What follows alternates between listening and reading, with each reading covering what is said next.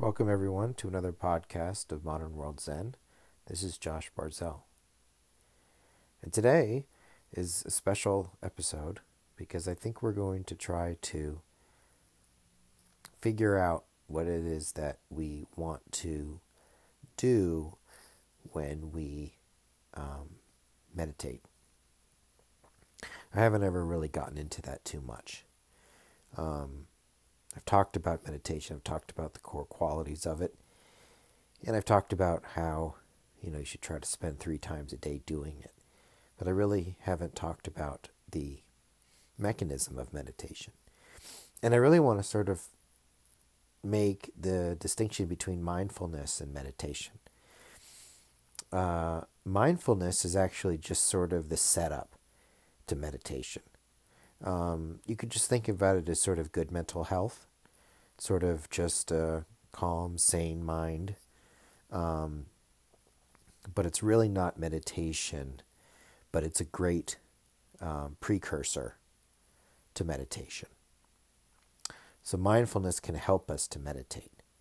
That's how you should probably look at it. Some people don't meditate.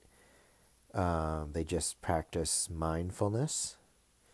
But these podcasts are about meditation, so we're just going to go one step further from mindfulness and get into meditation. And so what I'll do is I'll start there. I'll start with mindfulness, and we can get from there to meditation. So mindfulness is going to be about the awareness that what you're experiencing is essentially thoughts. So mindfulness is going to be about the basic awareness of thoughts. Doesn't really matter what the thoughts are. You label them as thoughts, and that's your meditation. Okay? So that's going to be how we're going to set this up. So let's just all, realize, as I've said before, that the thoughts are there, and we are going to label them as thoughts, and we're going to move beyond them and start meditating. Now, what is meditation? The real meditation compared to mindfulness? Well, it's going to be the awareness of the observer of those thoughts. So we have the thoughts. Then you want to try to find the observer of those thoughts also within you. And you're going to want to meditate on the observer of your thoughts. And that is going to be the real meditation. So what is the observer? Well, you could call it consciousness. You can call it God. You could call it the self. You could call it whatever it is that you would like. But in the scriptures, it's considered to be divinity, the highest ideal. And it's also interesting to point out that the scriptures say that divinity becomes the thoughts. Right? So we have a divinity that is witnessing the thoughts, but we also have the same divinity that's creating the thoughts. So that means that if you accept that, then that means since the divinity is creating the thoughts, those thoughts are also the divinity.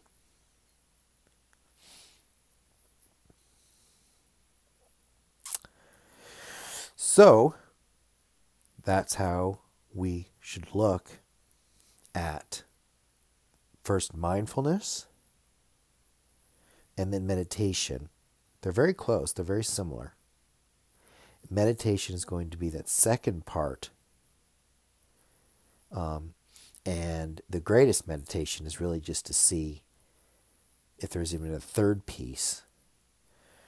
Right? The third piece, sort of the perfected meditation, is going to be the awareness that the thoughts are divine, which means they're actually no different from your goal of enlightenment.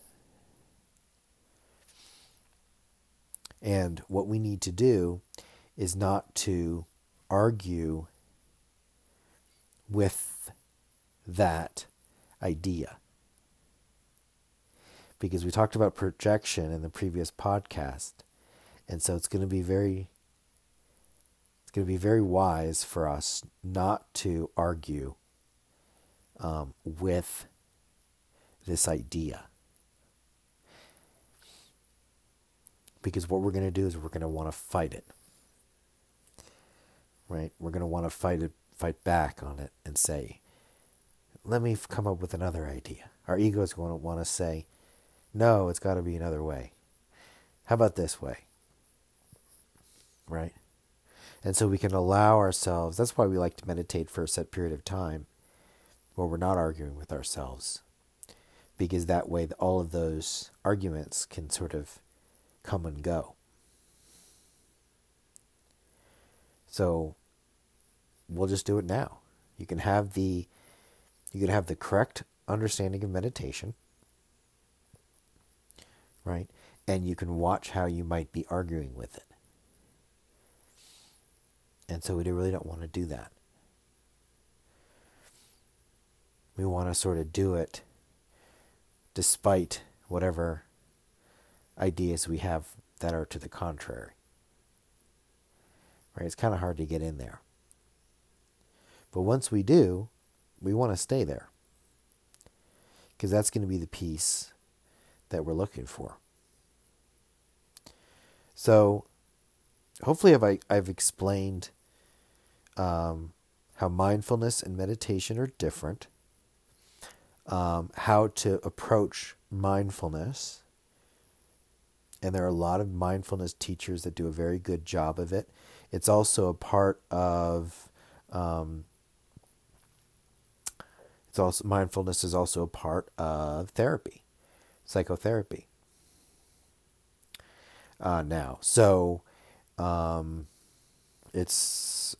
It's a permanent fixture of modern psychotherapy, mindfulness. So I've explained that, and then hopefully if I explained what meditation is, it's going to be just a little bit sort of deeper than that. And then if there's any sort of meditation that was even beyond that, would be the meditation where, just briefly I'll mention it again, where we see the thoughts and understand that the thoughts, since they're arising from divinity, our thoughts are also divine because they're the creations of divinity. And that is really the highest meditation that you can find. So maybe we have two different types of meditation, mindfulness and meditation, right? And then we might even have a third sort of perfected meditation. But for the time being, we'll just sort of break it up into two pieces: mindfulness, meditation, and then this other sort of, more refined idea, which can come to you on its own. It's not so hard to understand that, if water becomes ice, it's still water. The water would be the divinity and the ice would be the thoughts. So that's how, we can say that the thoughts are the creations of divinity. It's like the ice is the creation of the water. It's an aspect of water, once it gets below a certain temperature. It's still water. It's just water at a certain temperature. That's what water looks like, say below freezing. That's all it is, right? So we look at the thoughts as just still the divinity from which they came. And that would be sort of the third piece of this big topic of the mind, really. So what we're going to look at is we're going to, now that we've sort of defined some terms and defined some ideas, we're going to look at sort of why this is so important, right? So, why do we care about the mind at all, right? I mean, the mind is something that determines basically what our life is going to be like. It's determines, pretty much everything that we can imagine, and that's why we place so much emphasis on mental health and mindfulness and meditation, right? And if we really were smart, we would try to get to this last sort of perfected piece of seeing all of our thoughts as actually of the same divine self. And so, it is the mind and our relationship to it and our understanding of it is absolutely of the highest importance. So I'm trying to do my best on these podcasts to sort of give you a framework for Zen or peace of mind or meditative mind or meditation, because it's extremely important. And actually, it's even more important than you might think, because some have said that you can't be happy, right? You can't be happy without true knowledge and understanding of the mind. Take that in for a moment. That's been the statement, and I believe in that statement. I'd like you to believe in it too. Again, the statement is you can't be happy without true understanding and knowledge of the mind. How the mind works, what we can do to calm it down, right? It seems like such a preposterous notion, but when you think about it, it doesn't seem to be that strange. Of course that would be the case. If we don't know what to do with our minds, and we don't know what to do when we're upset, or we don't know anything at all, boy, we're not going to be happy. So it shouldn't be that hard to understand that statement that without knowledge, you can't be happy. Even though it sounds so ridiculous, because it goes against everything that we know of from how we've thought. We have thought not that way. We have thought in terms of, if I get what it is that I want, I will be happy. But how does that have to do with the mind that's constantly searching for stuff? The mind, you still bring yourself to you. If you win the lottery, you don't get rid of yourself, right? You still have yourself with you. So what we think about will make us happy. Say the lottery example of this idea of unlimited wealth, right? I don't know if that makes us happy. So the idea that, the statement of you can't be happy unless you have correct understanding of the mind, boy, that's pretty serious. It's like we should have all become psychologists, right? We should have all become psychoanalysts or psychiatrists. And maybe we should have. Too late, right? Unless you're a psychoanalyst, listen to this podcast. But even psychoanalysts, I don't think can be happy unless they have really, in a sense, the Eastern perspective of the mind that involves this divine quality. Because psychoanalysis doesn't talk in terms of the divine, right? So maybe there should be a new psychoanalysis, but so we should try to accept that idea that you can't be happy without knowledge of how the mind works. And really, the statement, you can't be happy without knowledge of the self, is sort of actually a comparable statement, right? Because if I've just said that the highest meditation or the perfected meditation is to see the thoughts as divinity, then really we're just understanding what the self is. The self is everywhere. So you could also say you couldn't be happy without knowledge of the self, which is also what is said. So then, it bears to mention one of these very important philosophical ideas in the spiritual texts. It just came to mind, is that if now we're just focused on the self, what is the mind if we were to try to go back to what this mind is? We're not throwing out psychology and say the mind doesn't exist. But what would be the mind if we were trying to go back to it? The mind would be, according to the philosophical text, a contracted form of consciousness. So it would just be the self in a contracted form. And we know from our example of the thinking, of the thoughts, how they still remain divine. In the same way, when universal consciousness, or the self, right, which is just another name for the self. So universal consciousness, or the self, contracts to become the mind, it still has its same divinity. And that just came to my mind as we're doing this podcast here, because that's a very, very, very important philosophical idea, right? That the mind is nothing but a contracted form of consciousness.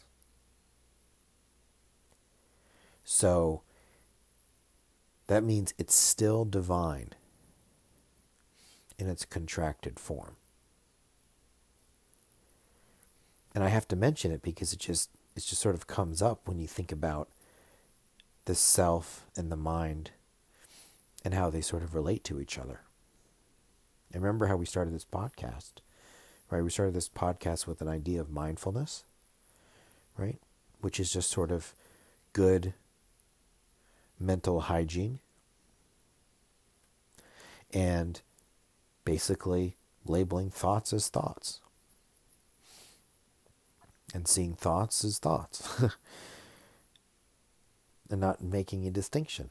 And then we went into meditation, and we found that the meditation and how meditation is different from mindfulness, and how it's easy to get them confused. And actually a lot of people do, because I hear them and I hear them speak, and I say, well, that's not really correct.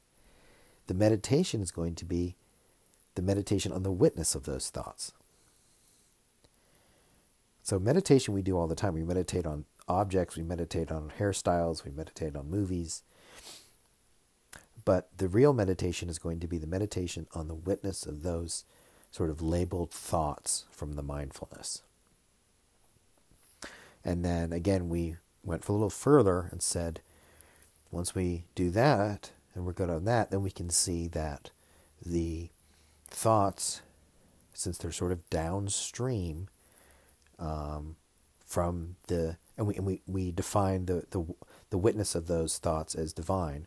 So the thoughts, since they come downstream from the divinity, and we also say that the divine self creates the thoughts, just like it creates everything in the universe, right? From the scriptural texts. Then we say the thoughts are sort of downstream from the divinity, and therefore they are also should be considered divine, right?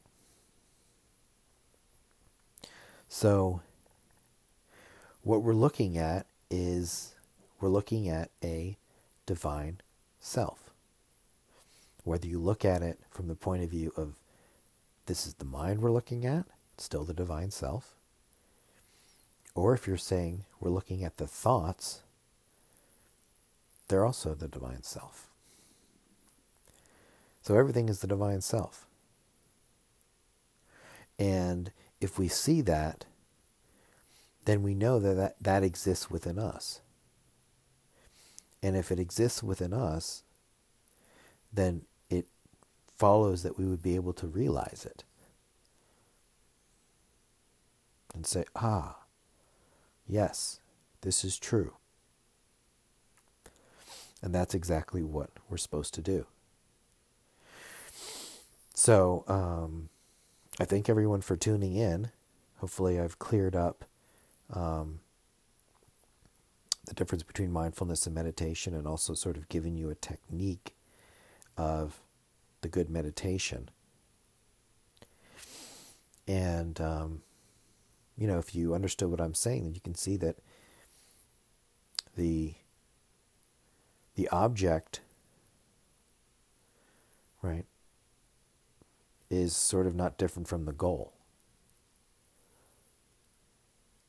So our goal is not really different than what we're looking at. So,